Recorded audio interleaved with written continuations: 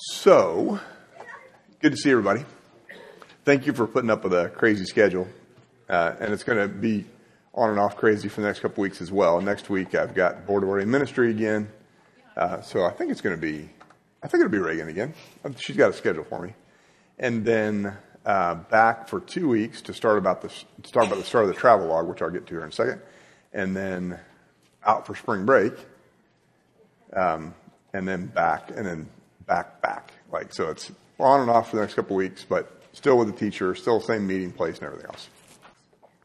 Okay, so we are turning from the early kind of birth narrative stuff in Luke to his ministry in Galilee. So I wrote up here geography as theology, because geography does play a key, kind of subtle role, but still an important role in Luke's gospel. So everything between now and the end of what we're going to cover today, chapter 9, verse 50, is in Galilee.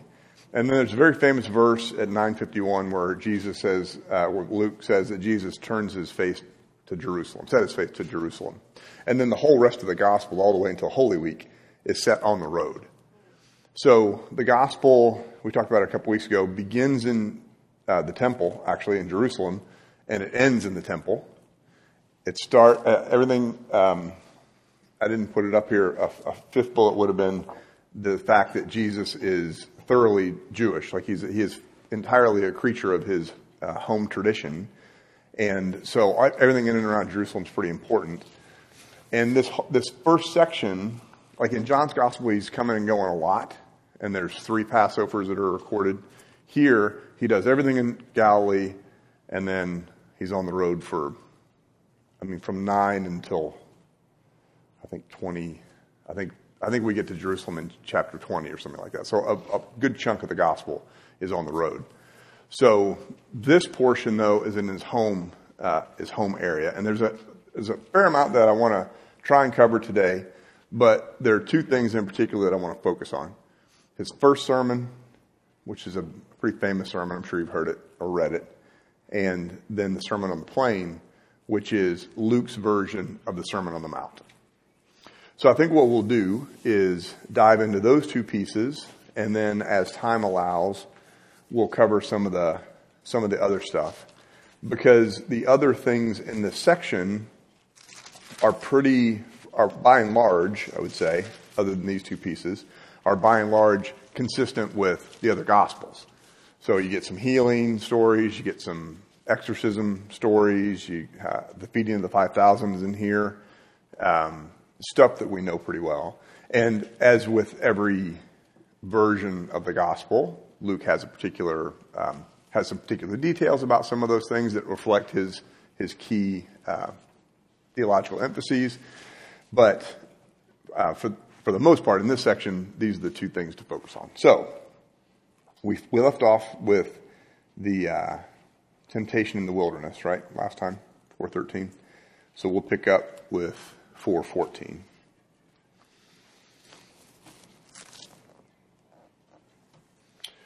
So then Jesus, filled with the power of the Spirit, returned to Galilee, and a report about him spread through all the surrounding country.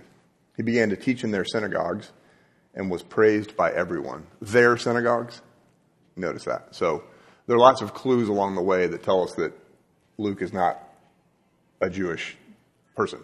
He's almost certainly a Gentile convert. So every once in a while, some of that sneaks in there, because of course it's his synagogue, right? I mean, when he came to Nazareth, where he'd been brought up, he went to the synagogue on the Sabbath day, as was his custom. Why? Because he is Jewish, right? This is an obvious point, I know, but it's really pretty important. And this does fit into this notion of 3 epochs in our salvation history we talked about a couple weeks ago. So you got the period of Israel, which is covered in the Old Testament. This is in Luke's understanding of theology. I mean, we understand it this way too, but it's an emphasis in Luke in particular. So that's your Old Testament. Jesus, the era of Jesus is very brief. That's the gospel.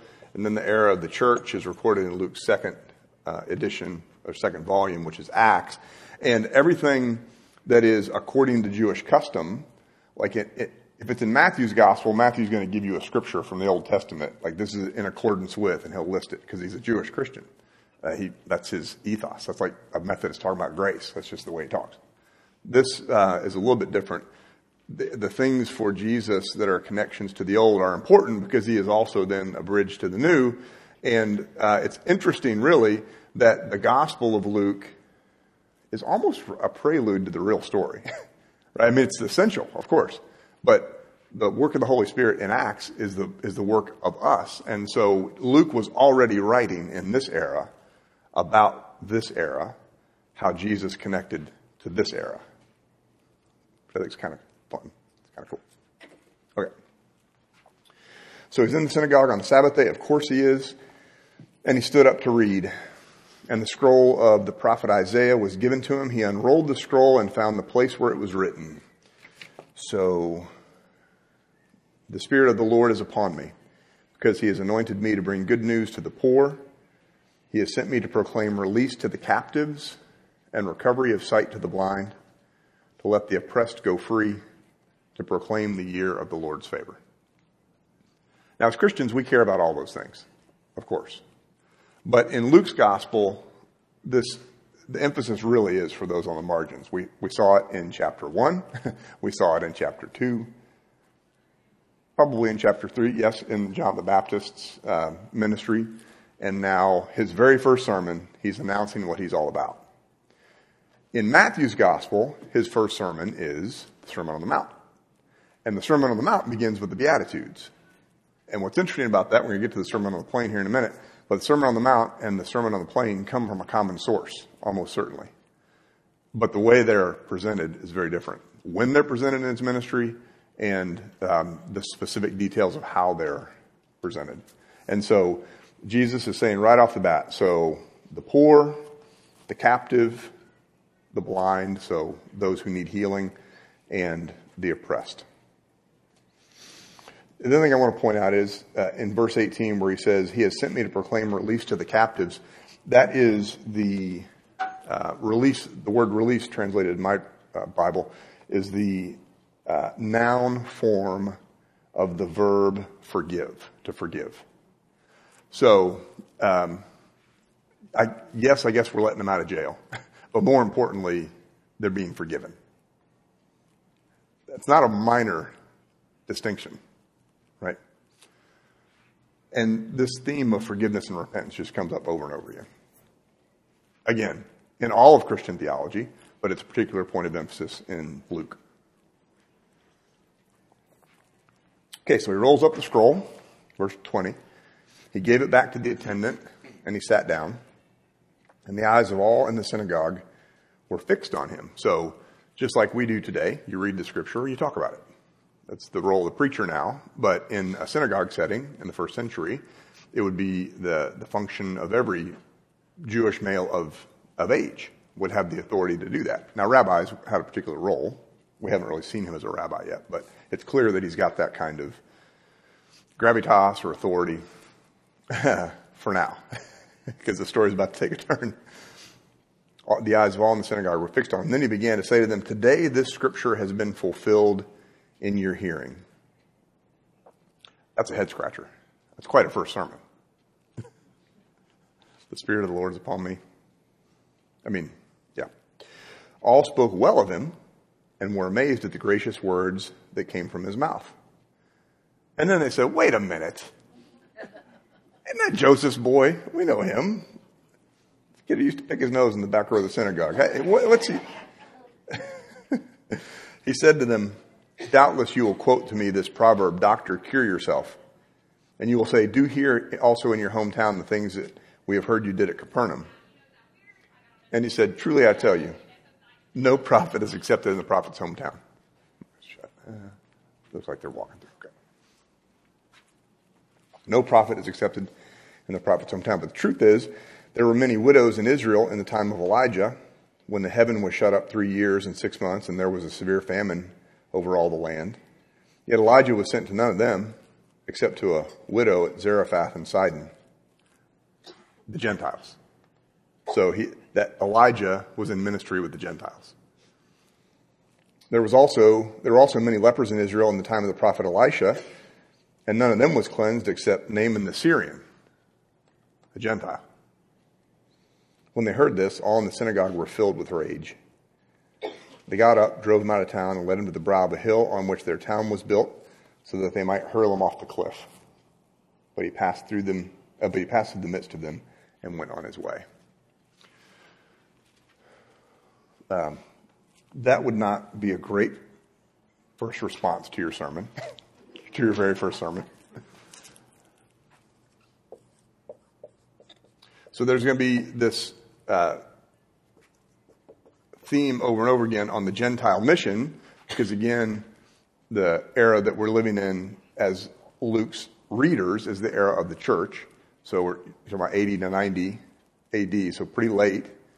And this is all precursor. The era of Jesus is a precursor to the era of the church. And of course, the early church decided almost immediately, certainly in the scale of time from now to then, immediately, that the Gentiles were going to be the recipients of the salvation message, this gospel message. And what we see in Luke's account of Jesus' first sermon is that he was already talking about that.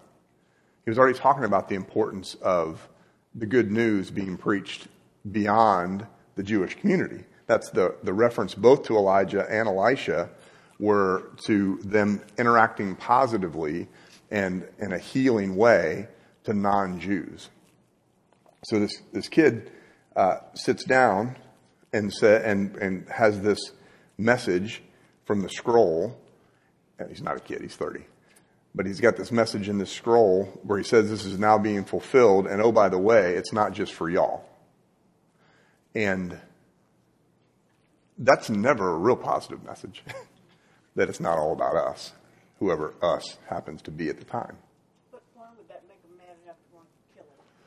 I mean, it was their scripture. Right. So that's true. They knew it. That's true. It was their scripture. Whether or not they knew it was probably a separate question, but yeah, it's in their Bible for sure. Yeah. So we back up a little bit then. All spoke well of him and were amazed at the grace of your words in his mouth. I'm in 22.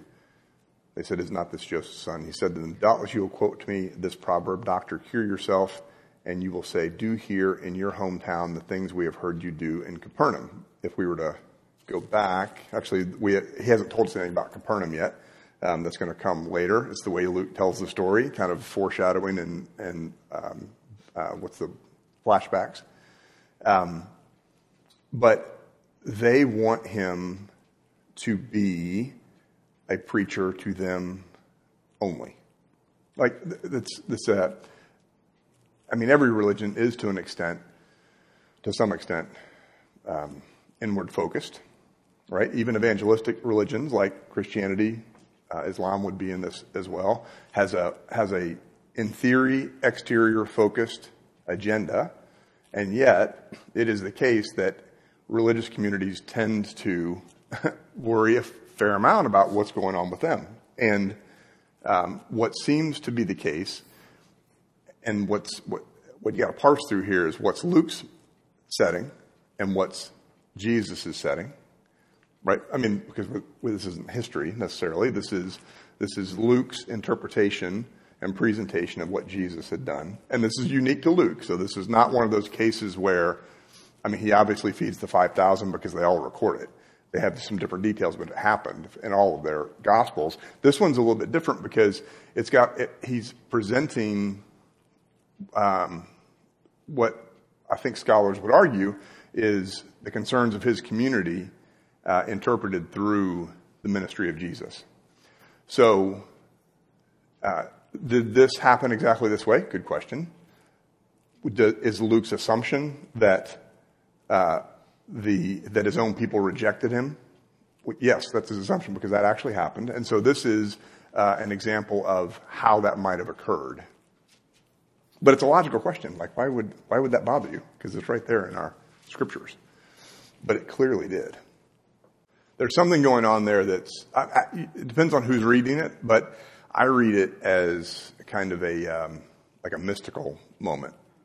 The guy who can walk on water can certainly get away from these yahoos who are mad at him for caring about other people. Right? So he sets a tone right at the beginning that is entirely reflective of what his mother had said in the Magnificat before he was born. This notion of overturning, this notion of ministry to those on the margins, the notion of not just caring about the people who already think they're in religiously. That's going to be a theme that continues throughout. And so then immediately following this, so he escapes from the crowd, and we have a series of vignettes that give us, I think there's 6 of them total, these kind of quick-paced stories that tell us about how popular he is in Galilee for obvious reasons, because he's healing people, he's casting out demons, clearly he's charismatic, but he's, for the people who are not the religious insiders, not the people who will become his opponents, the Pharisees and the scribes, like to the commoners, I'm going to put it that way, he's immensely popular because he's in ministry with them. And it's very much focused, as we've said multiple times, to those on the margins. So the man with the unclean spirit is the first section. There are some healings that he does at Capernaum that we'll come back to these as time allows. He calls the first of his disciples in chapter 5. That's the order of this varies a little bit this is later than Mark has this happening, but that's not really a huge deal. He's got the cleansing of the leper, which is a common gospel story, the healing of the paralytic, and the whole question of what you're able to do on the Sabbath follows that. And then he goes early in 6, he chooses the 12 apostles. So he's called some initial disciples, and now in chapter 6, we get the full list of the 12. And what's interesting in Luke is that he calls them the apostles. We don't really think of them as apostles, right? Don't we think of them as the disciples? I always did. And honestly, in my New Testament class, I don't know, we were like a month in, and somebody made a joke about the distinction between a disciple and an apostle. And I didn't get it. I didn't get it then. I still don't get it. The names of this group of people, I always think of changing after the resurrection, right? So they're disciples, they're following Jesus while he's here, and then once he's resurrected and ascends and they get the Holy Spirit, then they're apostles. Apostles literally means sent out. And I think in general Christian parlance, that's how you would refer to them. So if Peter was a disciple during Jesus' lifetime, he becomes an apostle afterwards. Obviously the apostle Paul, anyone who's sent and called after Jesus' lifetime is an apostle. But we're talking about this third era of the church's life, in that time of the church, in our salvation history. So 1 is Israel, 2 is Jesus, 3 is the church, and apostles belong to this third era. But this author writes that story in Acts, and he's already foreshadowing what these guys will become, because he's very interested in the Gentile mission. Because why? He's writing to a Gentile audience. So the way Luke is going to tell the story, or to think of it this way, the way Luke is reinterpreting the tradition that he's received is that clearly the group of 12 who were in this era of our salvation history, Jesus already knew what he was going to do with them after the resurrection, and that is to send them out to the ends of the earth. So after that, then, comes the Sermon on the Plain. That's where we're going to pick up the stories. In chapter 6, verse 17. So right in the title, you see one of the theological distinctions between Matthew and Luke. How many people here have been to the Church of the Beatitudes in Israel? So it's on this gorgeous hill. I don't know what it looked like in the year 30 AD, but right now it's gorgeous. It overlooks the Sea of Galilee, but it's removed. So the vision of the Sermon on the Mount is that Jesus goes up to the mountain with the 12, and he's not down among the folk. It's the opposite in Luke. He goes down and preaches among the people. And that's not just a geographical distinction. I mean, that does reflect the different role that this sermon plays for Luke than it does for Matthew. This is a sermon that is to the apostles, so the 12, the disciples. Think of them as the JV. They weren't in the top 12. They weren't in the starting lineup, but they were still following him. And the people. And Matthew's version of this account is 4 times as long. His account of this sermon is 4 times as long as Luke's. So scholars believe, we talked about this in week 1, there's a certain amount of material that there's a certain amount of material that is shared by Luke and Matthew, and scholars call that Quelle, for the German for source. They have their own material. Each of them has their own material. Each of them also have Mark in front of them that they interpret and change some of the details. And then they've got this hypothetical document that nobody's ever found called Q. It's so similar that scholars assume that they share it. But because Matthew spends so much more time on this particular sermon, scholars argue that Luke is following Q more closely. But he still but he still adds his own interpretation in really specific ways. So have y'all read the Sermon on the Mount recently? It's worth reading frequently. It's the most challenging thing Jesus ever taught, in my opinion. That starts in Matthew 5. That's the whole thing about turn the other cheek, love your enemies, go the second mile, all that. So this is the quarter-length version of that, but skewed in a particular way. So let's just read it. He came down with them and stood on a level place with a great crowd of his disciples and a great multitude of people from all over Judea, Jerusalem, and the coast of Tyre and Sidon. They had come to hear him and to be healed of their diseases. Let's be honest, they came to be healed of their diseases. They figured they had to listen to him if they were going to let him heal them. And those who were troubled with unclean spirits were cured. And all in the crowd were trying to touch him, for power came out from him and healed all of them. Then he looked up at his disciples. Like, that's a subtle detail. But a Sermon on the Mount, you're preaching down.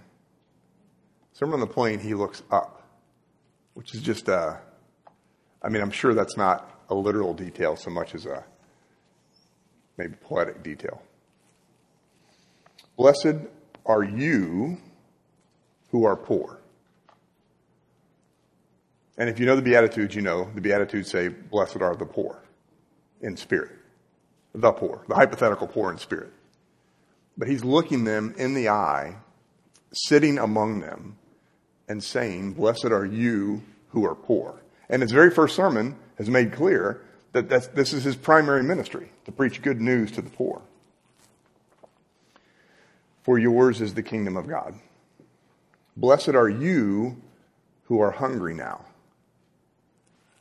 Actually, I just want to read these side by side because it's quite striking. Based on the same, most likely, based on the same source who had recorded this essential version of Jesus' teachings. Luke says, blessed are you who are poor, for yours is the kingdom of God. Matthew says, blessed are the poor in spirit, for theirs is the kingdom of God. Luke says, blessed are you who are hungry now, for you will be filled. Matthew in chapter 5, verse 6 says, blessed are those who hunger and thirst for righteousness, for they will be filled. Like it's a much more spiritualized version of these teachings, these Beatitudes, and it's in the third person instead of in the second person. And the impact of that's very different, right?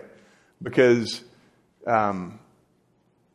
just grammatically, linguistically, it's to a much more narrow audience.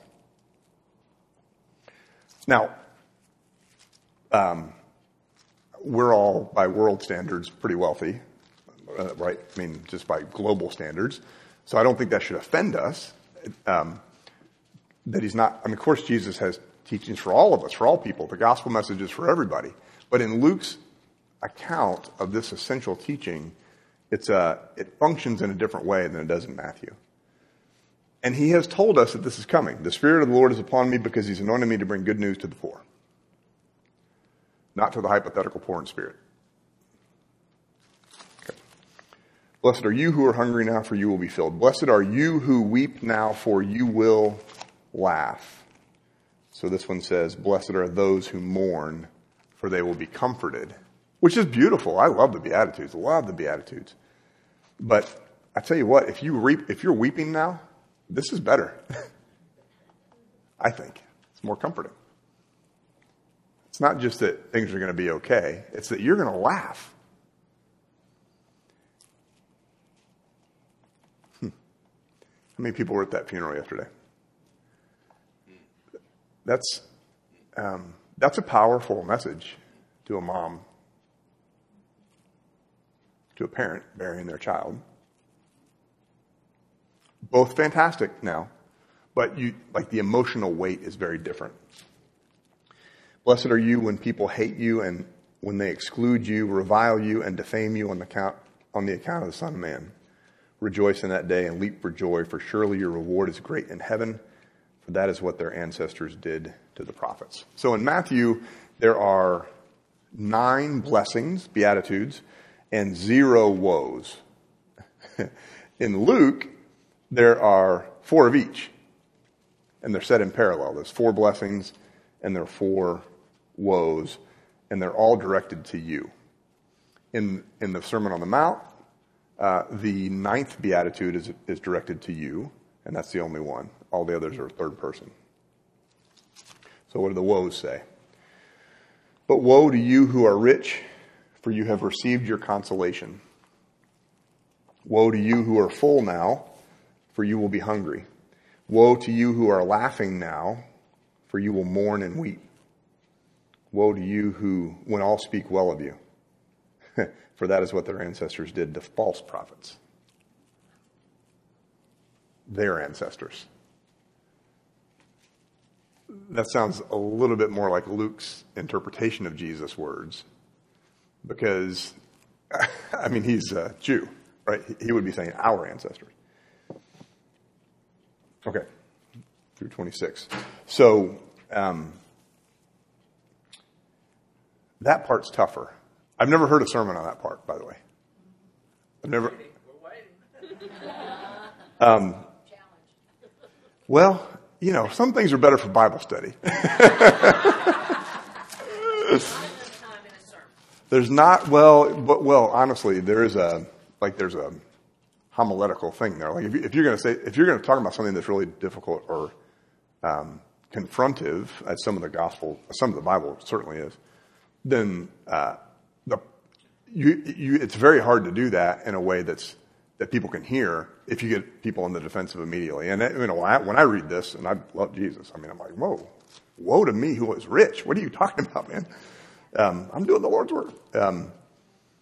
So there are some things that are better for conversation than preaching.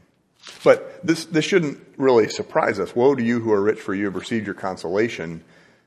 His mama had said, he has shown with strength with his arm, scattered the proud in the thoughts of their hearts, brought down the powerful from the thrones, lifted up the lowly, filled the hungry with good things, and sent the rich away empty. I mean, he seems to come by this naturally.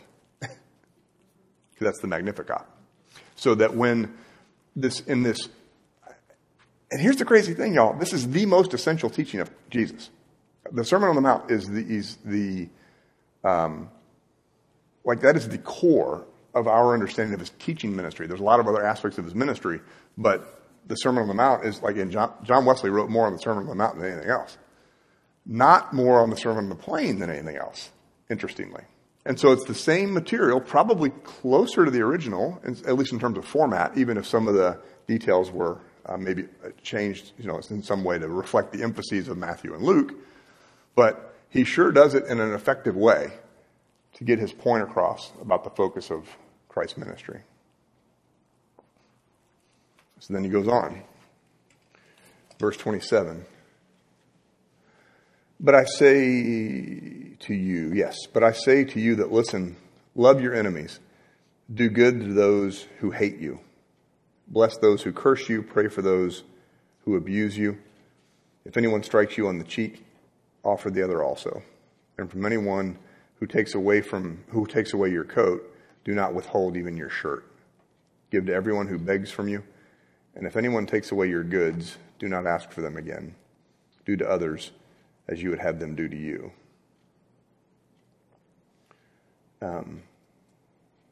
That's a hard one. Give to everyone who begs from you.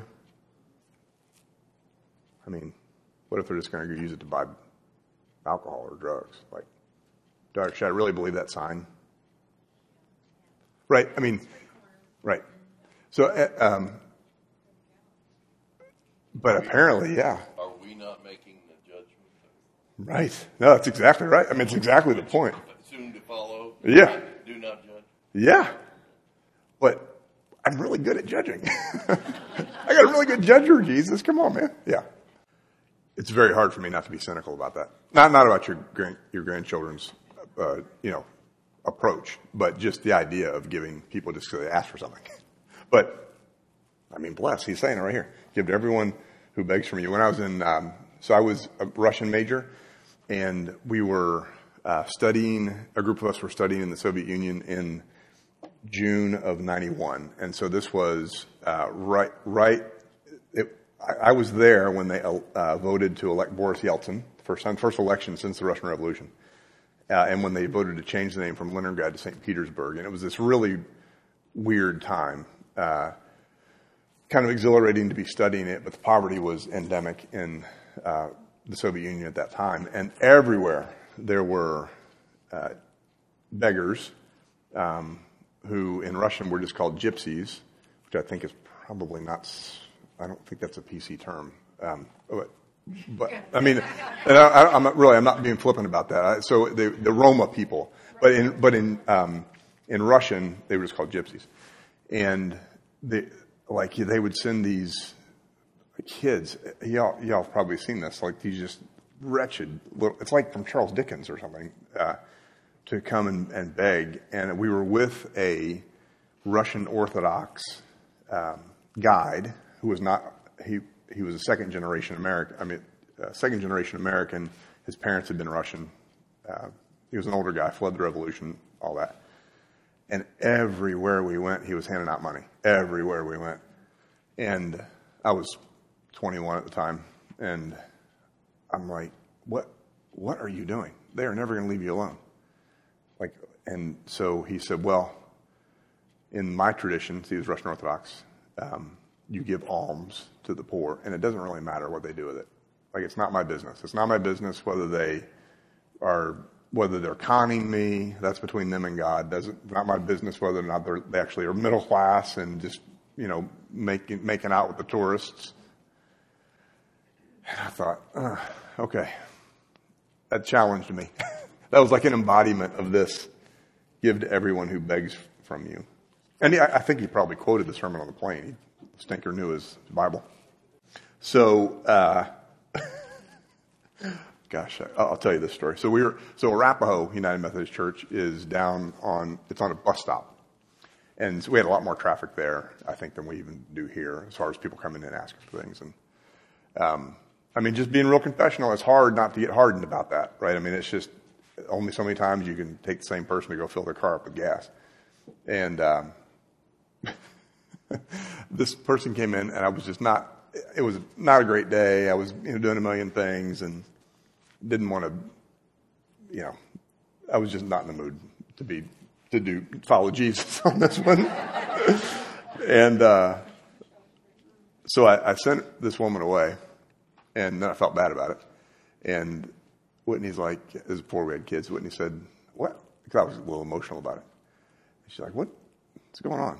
I said, well, I think I might have just turned Jesus away, actually. So, you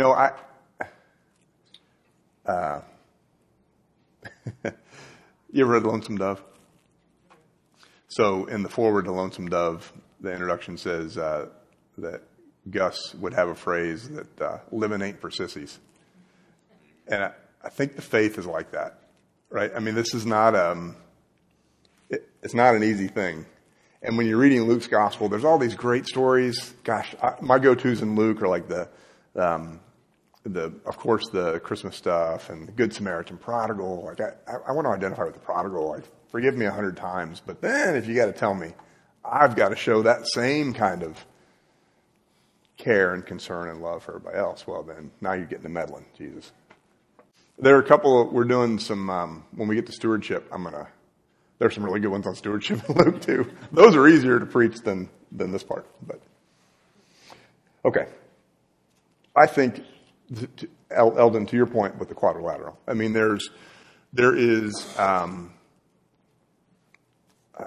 we have to let the Bible challenge us. And then we've got to figure out how we're going to engage with it. And so what's practical and what's reasonable and what's, our setting's different than his setting. And there's all kinds of resources available to people that weren't available then. I mean, there's all kinds of ways that we have to engage with this text, with our reason, with our tradition, with our own experience. But there's no question that the Sunday school Jesus that we all love from Luke, Good Samaritan, prodigal son, Christmas story, forgiving the thief on the cross, Zacchaeus, that wee little man, all that, comes with this edgier side that sometimes we read different gospel versions of, intentionally or not, which I think we just have to pay attention to. Sermon on the Mount and Sermon on the Plain are both challenging, but for me, for different reasons, even though they're from the same source, which I think is kind of awesome. Okay, verse 32. If you love those who love you, what credit is that to you? For even sinners love those who love them. If you do good to those who do good to you, what credit is that to you? For even sinners do the same. If you lend to those from whom you hope to receive, what credit is that to you? Even sinners lend to sinners to receive as much again. But love your enemies, do good, and lend, expecting nothing in return. Terrible banking policy. Terrible banking policy right there. Your reward will be great, and you will be children of the Most High, for he is kind to the ungrateful and the wicked. That's a good verse, actually, there. Your reward will be great, and you will be children of the Most High, for he is kind to the ungrateful and the wicked.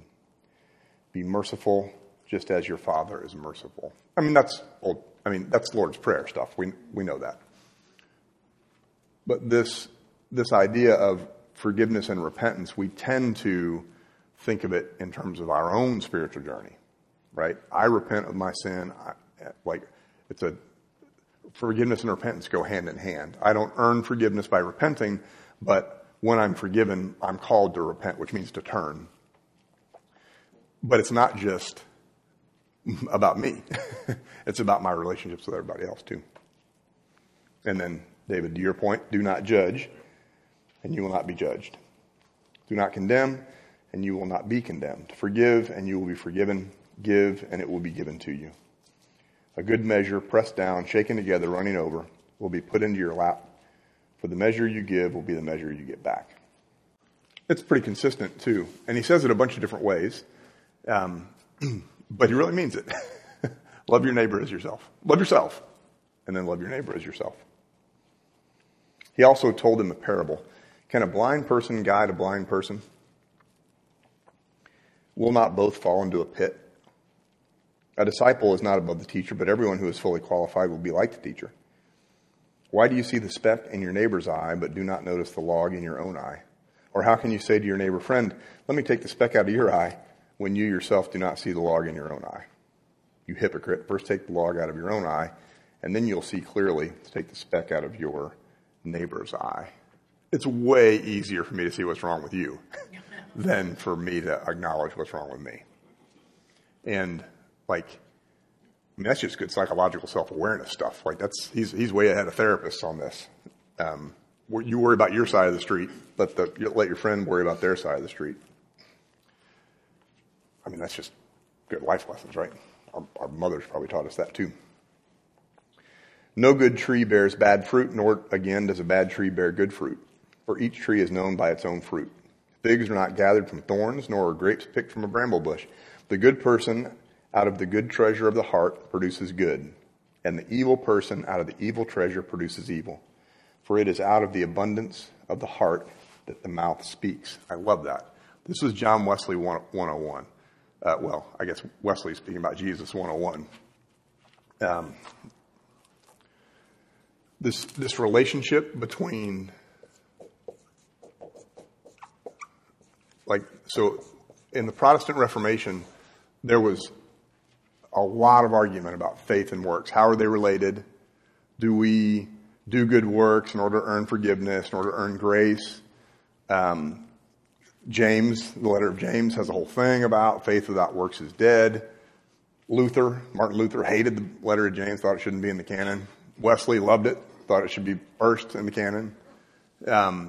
Because for Wesley, it's not that we, once we are, write these concepts down. So we were talking earlier, or before class started, about judgment. So when we're justified, that's when we put our faith in Christ, and that's when we're forgiven. So I accept, to use kind of the classic evangelical language, I accept Christ as my Lord and Savior. I put my faith in Him. I'm forgiven of my sin. We all kind of know that that's the kind of foundation of the way things start. But that moment of justification, when we're judged and forgiven, is not the point of the story for John Wesley. The point of the story for John Wesley is the next phase, which is sanctification, which is when the Holy Spirit works within us in order to grow in our love for God and our neighbor. That's what, so we say we're going on to perfection, which means, that does not mean that we're going to a state where we don't make any mistakes. But Christian love, perfection in Christian love for Wesley meant perfect love for God and neighbor. He thought you could achieve it in glimpses. I think the closest we get is with our kids, personally.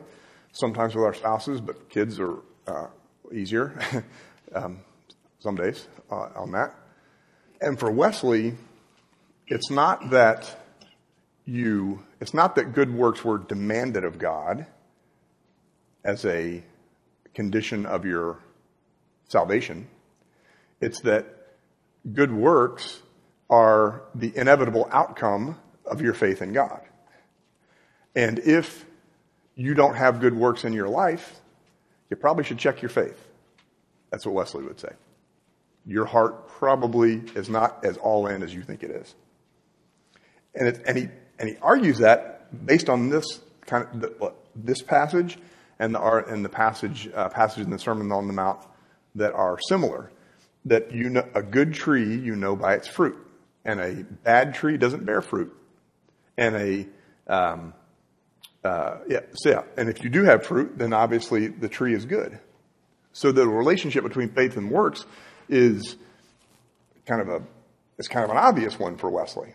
That if your faith in Christ is good and true and authentic, then you are, of course, going to have good works as the fruit of your faith.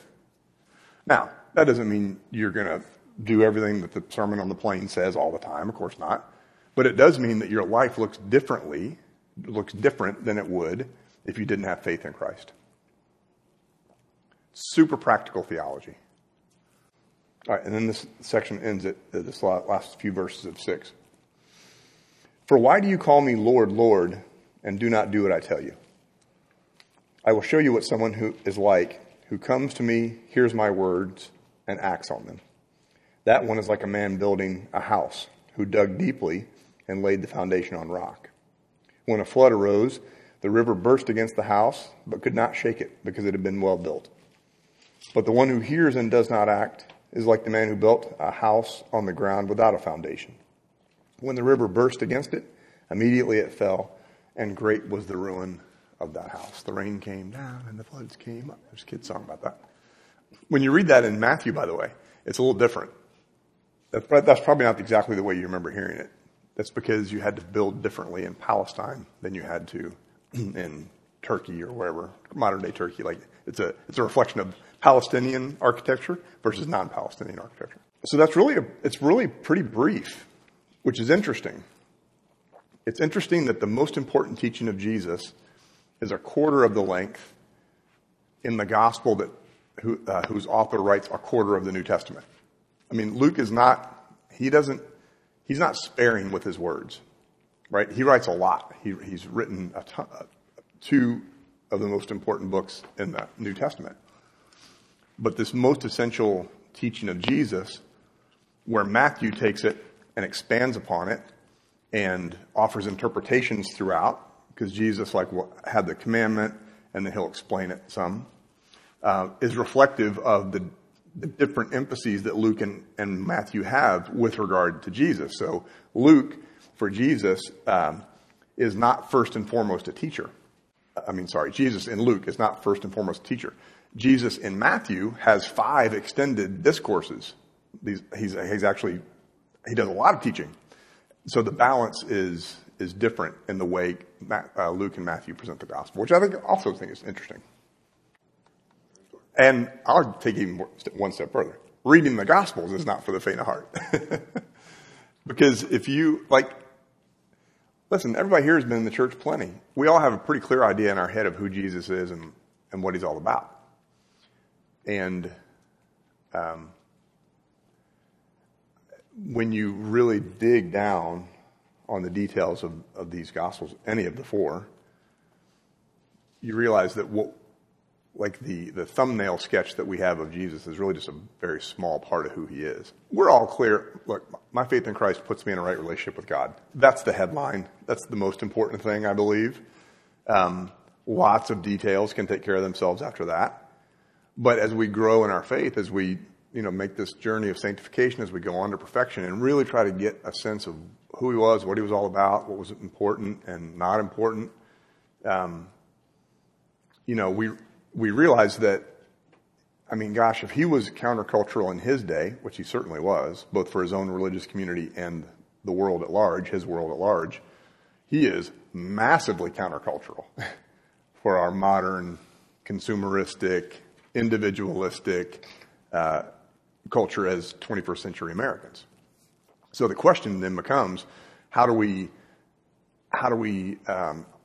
make sense of his teachings in our own day? This quadrilateral question that we come back to a couple times. Where does our tradition come in to that whole conversation? With reason and experience, how do we live out our discipleship in a very different setting? And I do think it's okay if we just let ourselves be challenged. He was nothing if not challenging to everyone around him all the time. Ask any of the 12 who seemed like they were constantly in trouble with him. I'm guessing we probably would be too, but that's okay. That's why we're all going on to perfection and not there. So for the podcast folks, the question was about we tend to gravitate as servants, because I think we all believe we are to be servants in some way. So we serve the church. We serve Christ through the church in a lot of ways. We serve Christ in the world in a lot of ways. And there is inevitably, I would say, or maybe mostly inevitably, some kind of a spiritual or emotional payoff for us, right? We do the things that we're good at and we like to do, and we feel like we can contribute. By all means, the last thing I would ever say is anything disparaging about that.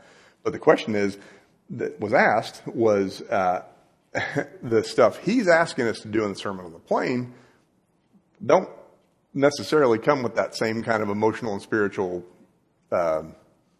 warm and fuzzy. And yeah, that's true. And so then what do we do with that? I think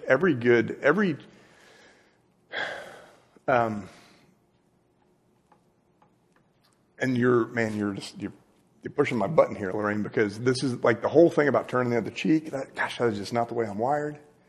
I'm not naturally a peacemaker in that way, and clearly that's a priority for him. And this is the Lord, after all, who went to the cross and had other options and still went to the cross. I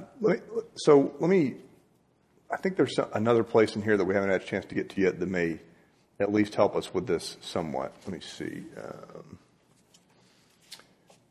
I have so many notes on this. Let's go to 9:23. So towards the end of this section in Galilee, the 9th chapter is the beginning of the turn. So the 9th chapter starts to prepare us for this journey to the cross. And it's a long journey in Luke, as I've said. The walk to Jerusalem is long. But in 9:23, this is in that section, it's on the nature of discipleship. Then he said to them all, if anyone have become my followers, let them deny themselves and take up their cross daily and follow me. For those who want to save their life will lose it, and those who lose their life for my sake will save it. What does it profit them if they gain the whole world but lose or forfeit themselves? Those who are ashamed of me and my words, of them the Son of Man will be ashamed when he comes in glory and the glory of the Father and the holy angels. But truly I tell you, there are some standing here who will not taste death before they see the kingdom of God. So this bit about ashamed of me, those who are ashamed of my words, me and my words, that doesn't mean if you don't repost this on Facebook, you're ashamed of Jesus. Like, you've seen those? That's not what he's talking about. But there's a word in here that's distinct from where it appears elsewhere in the Gospels. He says, let them take up their cross daily. So it's not that martyrdom is the goal or the pinnacle or the standard or the expectation of discipleship. That's what he's going to do. He's going to go to the cross one day, Good Friday. But to take up our cross daily means that we live sacrificially. And as I think through how to work with these very challenging texts of Jesus, like when we all get to heaven someday, and Hebrews has a great line, there's one to whom we must render an account. I don't think that Jesus is going to fuss. The House on the Corner is a great example. He's not going to say, well, you only did House on the Corner because you liked it. I think what he's going to say, because he's Jesus, is, man, you sure did change a bunch of lives with that work in House on the Corner. You changed a family's life and their future generations' lives. That's good work. That's how I interpret it, in light of the entire canon. You know what I mean? Because it's not like the worst kind of biblical interpretation is when you take one verse or one passage and assume that one thing is the thing. And we do this on subjects, some particular subjects sometimes. We all have our kind of go-to, our most comfortable scriptures, the one that come quickly to mind that really kind of define how we show up in the world. But we have to read them in light of the totality, you know. And while there are plenty of teachings of Jesus that really push me out of my comfort zone, there's also a whole bunch that tell me that if my faith's in him, it is going to be okay. And if even the thief on the cross gets forgiven, then, you know, if I turned away that woman that one time at Arapahoe, like, I don't think we're going to sit down and go through all that when I get to heaven. You know what I mean? Well, it wouldn't be heaven if you did. It wouldn't be heaven if you did, right? That's where the Catholics got that purgatory thing going. But that's right. That's what we're all hoping for. I mean, that's right. And, you know, I don't know. I just think these scriptures and the wrestling with the stuff from Jesus' lips that really challenge us is so worthwhile. Because most people don't get that far. But it's obvious we're all taking it pretty seriously. And I have a feeling I'm going to get all the way to heaven and never have turned the other cheek. If somebody slaps me, it's on. You know, so anyway, all right, gosh, we only read a couple of passages, but we really did get a sense of what he's getting at. I just want to give you one last fun piece of trivia. We didn't get there, but in Luke, the Sea of Galilee is a lake. Because for a non-Palestinian, for somebody who lived in the Mediterranean was the sea. And that little body of water, that's not a sea. The Sea of Galilee is not a sea. But if that's your whole frame of reference, then it's a sea. So, if you're cheering for the Rams, go Rams. If you're cheering for the Bengals, Who Dey? Is that what y'all say? Okay, excellent. I see that. Hope you have a great evening. Go in peace. Please do keep the Blakes in your prayers. The Blakes are the family who had that funeral yesterday morning. Tough funeral. And we will. Your favorite teacher will be back next week, Reagan, and then I'll be back in 2. So thanks, you guys. God bless you.